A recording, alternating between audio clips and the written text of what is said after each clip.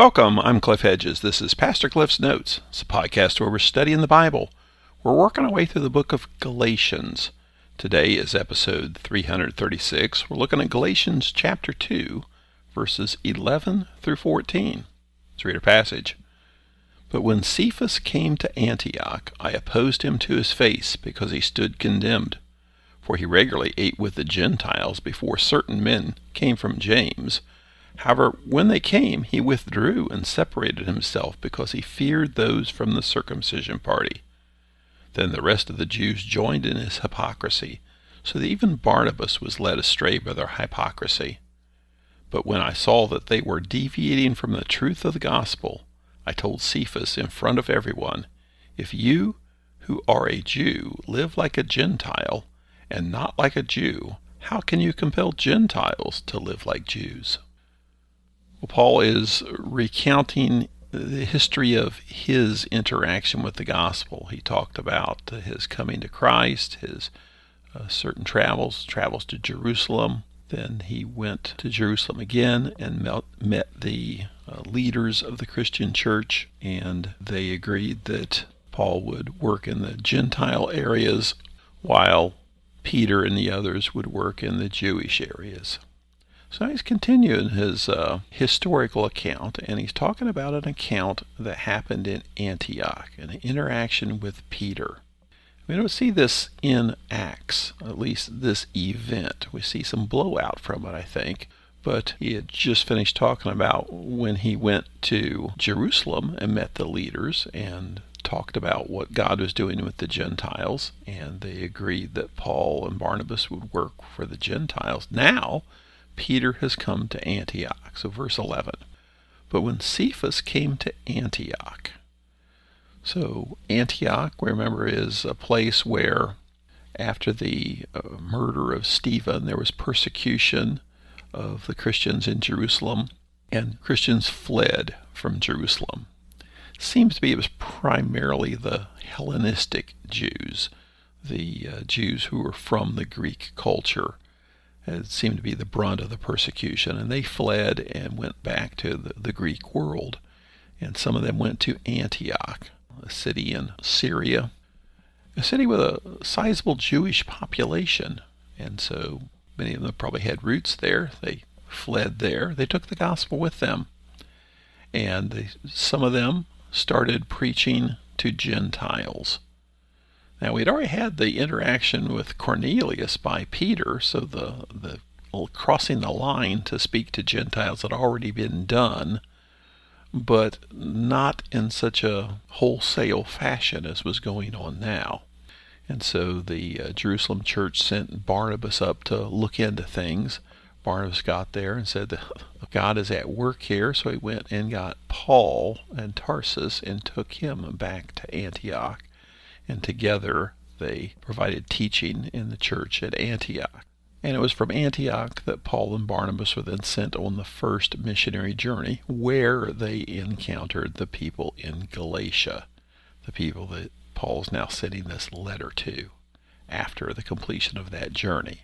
It's hard to say whether this event with Peter took place before the first missionary journey or after. I suspect it was after. And we'll talk about why in just a few minutes. So Paul says, but when Cephas came to Antioch, I opposed him to his face because he stood condemned. For he regularly ate with Gentiles before certain men came from James. However, when they came, he withdrew and separated himself because he feared those from the circumcision party.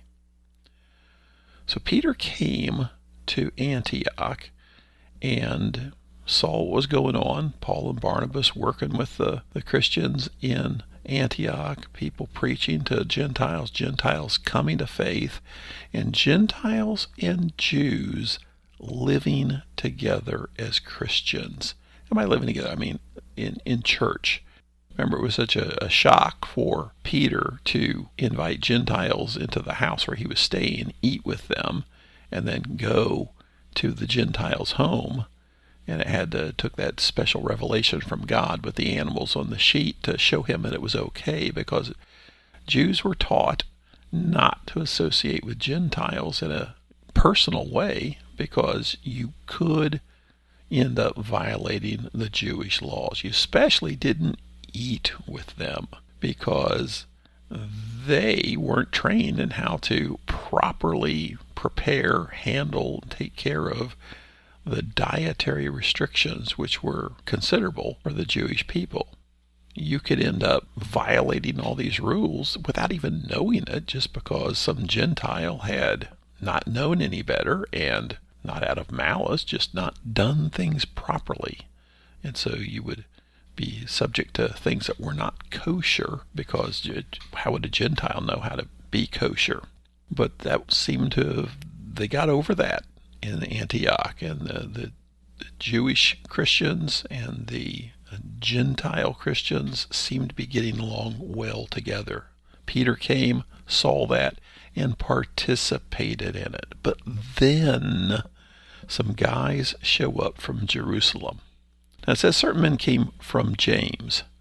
Now, what that means, he doesn't tell us, whether it was people that had letters of introduction from James or people just from the Jerusalem church. And so saying from James means from the Jerusalem church. And we'll see in a minute here that they're probably not acting on directions from James, but they are of the circumcision party. That is, they're Christians, Jewish Christians, but they can't let go of the idea that Gentiles must become circumcised, must become Jews in order to become Christians. And so they advocate this, and so call them the circumcision party. Now, before we go on, let's talk about these guys, because I think it's shortly after this that we have the Jerusalem Council of Acts 15. And so if we just pause and look back at Acts chapter 15, Acts 15, start with verse 1. Some men came down from Judea and began to teach the brothers, unless you are circumcised according to the customs prescribed by Moses, you cannot be saved. So I think these are these guys that Paul's referring to now, these of the circumcision party who arrived from Jerusalem, specifically from James, he says. So because of this uproar, a delegation is sent to Jerusalem, Paul and Barnabas and some others, and they go and meet with the leaders and then the whole church in Jerusalem. And the decision is made, we can't force Gentiles to become Jews. And so they write the letter to the Gentile believers that says, okay, you don't have to be circumcised, but just says, if you just do these things, you abstain from food offered to idols, from blood, from eating anything that's been strangled, from sexual immorality, you'll do well. Those are things repugnant to the Jews. And so it was for the sake of unity that the Gentiles were instructed to keep those rules. But at the beginning of the letter that they send, so in Acts 15, verse 24, begins the actual letter. So it said, since we have heard that some without our authorization went out from us and troubled you with their words and unsettled your hearts, we've unanimously decided to select men and send them to you along with our dearly loved Barnabas and Paul.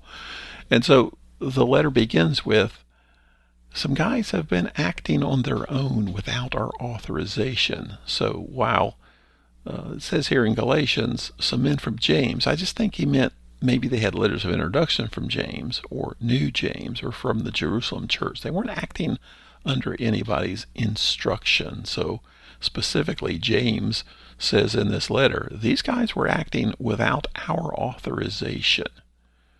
So that's who they are.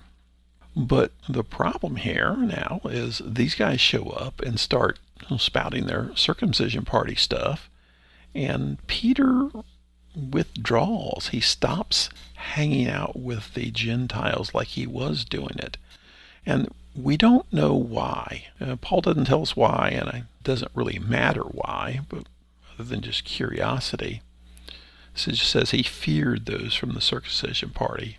And so the what we just don't get is how deep those prohibitions are driven into people, that you just don't do this. You don't hang out with Gentiles. You don't eat with Gentiles. You don't do it. And then, even though it's been revealed by God, yes, you can. As soon as somebody shows up saying, no, you can't, then I think it was just a knee-jerk reaction of, oh gosh, we're going to get into trouble over this. So why? It doesn't tell us.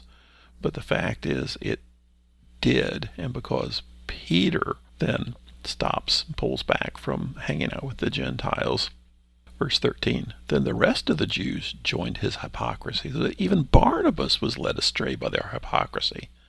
So Barnabas, who has been preaching to the Gentiles with Paul, Barnabas, who's seen the Holy Spirit at work in Gentiles' lives, even Barnabas, it just shows the power, influential people turning people astray. Verse 14, but when I saw that they were deviating from the truth of the gospel, I told Cephas in front of everyone, if you who are a Jew would live like a Gentile and not like a Jew, how can you compel Gentiles to live like Jews? So Paul calls him out on this. Hey, before these guys showed up, look what you were doing. Now you're saying the Gentiles themselves can't do like what you were doing? So that just doesn't work. And so the challenge here is he's basically denying the gospel, because the gospel is that anyone can come to Christ. You don't have to go through the hoops of becoming a Jew in order to become a Christian. Anyone can come to Christ. All this is leading up to justification by faith alone. And that's where he's going to start talking about next. So thanks for joining me. Join me again next time as we continue working through the letter to the Galatians.